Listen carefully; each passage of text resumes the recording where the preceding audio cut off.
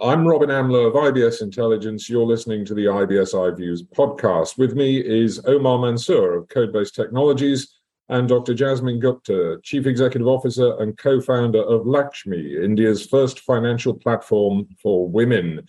Our topic for discussion, embedded finance and banking as a service. First question to you, Omar. Embedded finance and banking as a service, are they the same? No, actually, embedded finance is a byproduct or a use case of banking as a service. And this is why, because banking as a service basically empowers organizations to basically provide embedded financial services within their platforms as well. So you can say that they are very closely related as well, but also different at the same time. Well, what are the advantages that embedded finance offers to merchants and consumers? Omar, you first.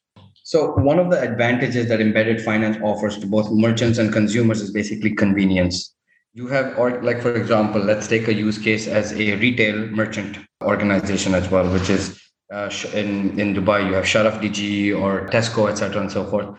You have customers that basically want to buy products as well. And for example, you have something like buy now, pay later, which is a mechanism that can basically be embedded within, let's say, the e-commerce portal of the institution as well. Now, the advantage is that merchants and consumers, from merchant perspective, they don't need to make that large capital investment to basically get that system. They can work together with a bank or an organization that has this infrastructure and then basically enable a faster movement of inventory as well. And for consumers, you basically get that convenience of multiple payment options.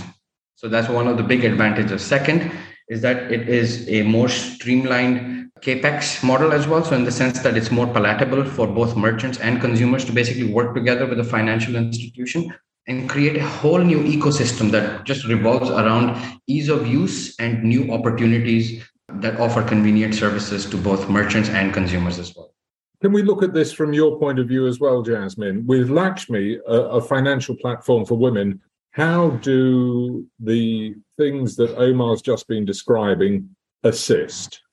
When we talk of embedded finance, of course, we are talking of a digital marketplace, a one-stop shop experience where consumers can avail all the financial products in one go. Now, when we talk of Lakshmi and what Lakshmi is creating as a neobank, India's first neobank for women. So women is a very, very specific target segment, and they have very specific financial needs. So a gender agnostic approach cannot work here.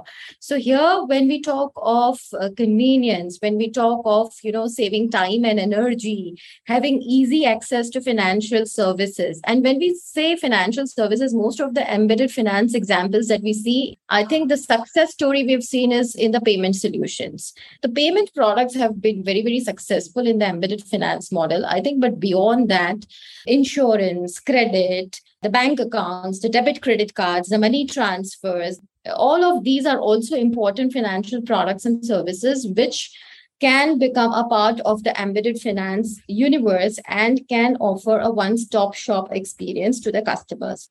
So when we talk of Lakshmi, we are creating a one-stop integrated solution where we have the lending tech, the banking tech, the payments tech, the entire wealth tech and the investment tech integrated into one platform so that the women on Lakshmi's community, which started as a Facebook community, where we have a lot of women on the community who are trying to learn finance.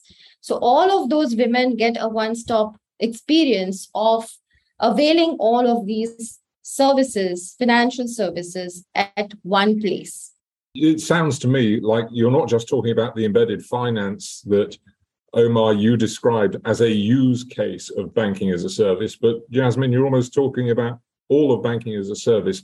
Omar, what would you say are the benefits of banking as a service for non-banks and for fintech players? Speaking from the tech industry as well and working with a lot of fintechs, working with a lot of banks, etc. and so forth, one of the things that these days that we have basically had conversations with has always been the investment on the system or a CapEx to basically develop these services as well. Where banking as a service, basically one of the advantages is that as a tech organization, you basically deploy your solutions, you implement your solutions onto a cloud infrastructure, and then you basically hand out your APIs and you become a outside entity processing organization.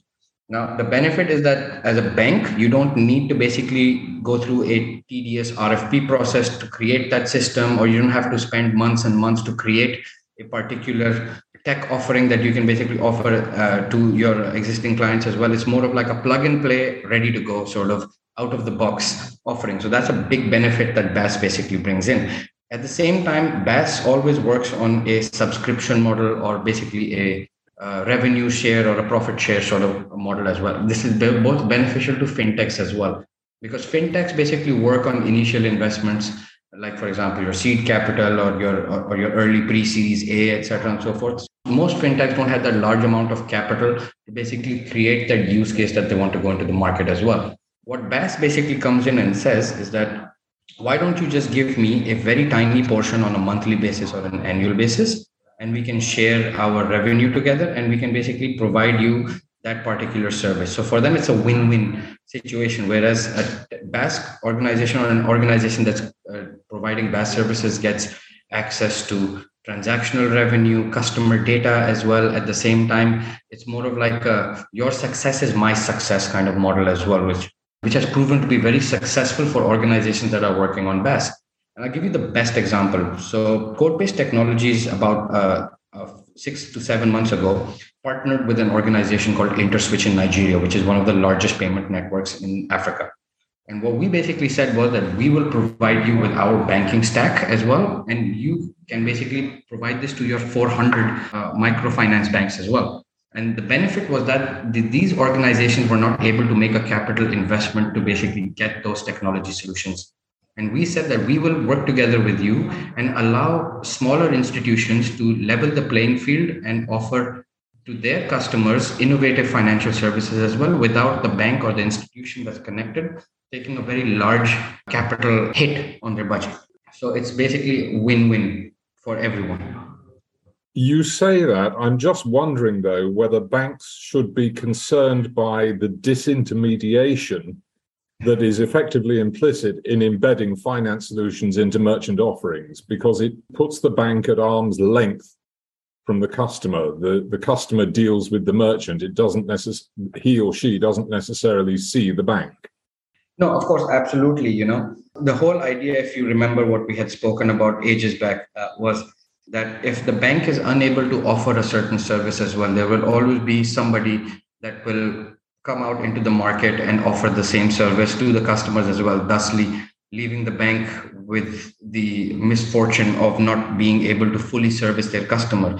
Examples are, you have organizations like Tabby, Tamara, Klarna, Spotty, etc. and so forth. And these organizations basically came into being, and they said that I'm going to be the front facing for the customer because the bank is not able to do it. Now, the bank is not able to do it because, one, either their existing systems are not able to service, or at the same time, they just don't have the budget to create that particular service that they'd like to offer to the customers in the record time that they basically need to. And what happens is that the whole idea of embedded finance deeply just goes into the entire concept of fintech.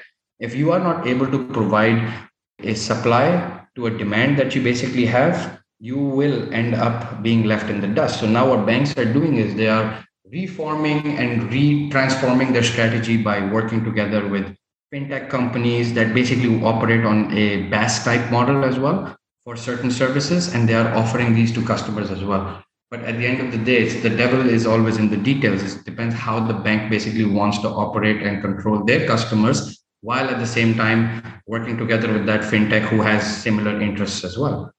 So yes, there is a disintermediation that will happen, and it depends entirely on the bank's overall strategy from a customer retention and acquisition perspective. Jasmine, if I could turn to you. Omar has been talking earlier about Code-Based Technologies' experience in Africa. From where you sit in India and from what you're doing with Lakshmi, how do you see embedded finance and/or banking as a service helping to broaden financial inclusion? Of course, embedded finance and banking as a service, of course, go a long way in promoting and broadening financial inclusion. Now, if we look at an Indian scenario, With the India stack, we had the Jandan Aadhaar Mobile, which is called the JAM framework, which ensured that in the last 5 to 7 years, we have covered a lot of ground as far as bank accounts are concerned. However, just opening a bank account does not mean a person is financially included. Till the time the person does not have access to credit, does not have access to insurance. I think if you look at the numbers, 4.2% insurance penetration, 13% of credit penetration, these are real hard-hitting numbers. And if we really want to achieve financial inclusion in the true letter and spirit, then I think embedded finance is the way forward. And it's not just for of course, women as a segment, because Lakshmi, women have largely remained financially excluded since ages. And, the name Lakshmi is also very critical, Robin. Lakshmi stands for goddess of wealth in India. However, the relationship between women and wealth has been very distant over all these years. And Lakshmi, as a fintech, we are trying to bridge that gap. And across Tier 1 to Tier 5 cities, we have seen that the financial inclusion of women is very, very less. 56% of the women don't have any health insurance, even after COVID. And this is the survey that we had done early this year, wherein 76% of the women don't have access to any financial platform. 83% of the women don't have credit access. So these are, again, very strong numbers telling us that we need to do a lot for inclusion for women, and the only way to do it is to be there where they are present. Women are digitally active. It's not that they are not active. There are 60 million women in India who are digitally active, and by digitally active I mean they are doing some kind of payment transactions. Either they are doing some shopping or on a big basket, or they are traveling by Uber, or they are doing some or the other payment transactions. So they know how to operate apps, they know how to operate smartphones, and they are digital savvy. We just have to make them financial and digital savvy, and that's what Lakshmi is trying to build. And not just women, I think MSMEs as a segment also has largely remained excluded. For example, credit access to the small merchants, especially in the far interiors of the country. We have seen a lot of penetration of micro ATMs, the Aadhaar-enabled payments, the Bharat Bill Pay system. So these payment solutions have reached the last mile, I would say, across the villages of India. But insurance, loans, current accounts, these are, of course, some of the products that they have not been able to avail of. And hence, I feel that when banks go for the banking as a service model, they reach a geographical area which they cannot reach by opening branches, because that is a very, very costly affair for a bank to go and open branches all across the interior parts of the country, and it's not cost effective as well. So even to get a very deep geographical reach across the interiors of the India, the Tier 4, Tier 5 cities, I think banks are very well placed to go the banking as a service model, because then they can, through these partnerships with these fintechs, they can actually reach demographics and the geographies which they themselves cannot reach, and can actually create a lot of impact. And I think the ownership of the customer in India, especially the model that exists, the ownership of the customer remains with the bank. So it is a shared model where the revenues are shared, and even the customer ownership gets shared, where the entire customer experience journey is also shared between the banks and the fintechs, and the customers gain. I think at the end of the day, the customer is the one who benefits the most out of it, because the customer sees value in what the fintech is offering over and above what the banks can offer to the general good. So I think it's a win-win for the banks, for the fintechs, and for the customers. And a final thought from you, Omar.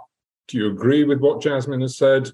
One of the cool things that embedded finance has basically done, it has basically enabled the leverage of technology also from a purchase perspective. It's also from a collaboration perspective as well. There were certain use cases that were being presented about a year or two ago in the Indian market as well, and in the African market, whereby customers were able to do something like a peer-to-peer ATM sort of proposition as well, where they could either pay for certain services by going to somebody who had the same application or had that integration into that service as well. So yes, absolutely, embedded finance is going forward. It is basically something that will become a household name as well. And as the technology evolves as well, more and more innovative use cases come along as well, with embedded finance being part of their core. Omar Mansoor of Code-Based Technologies, Dr. Jasmine Gupta, Chief Executive Officer and co-founder of Lakshmi, thank you very much.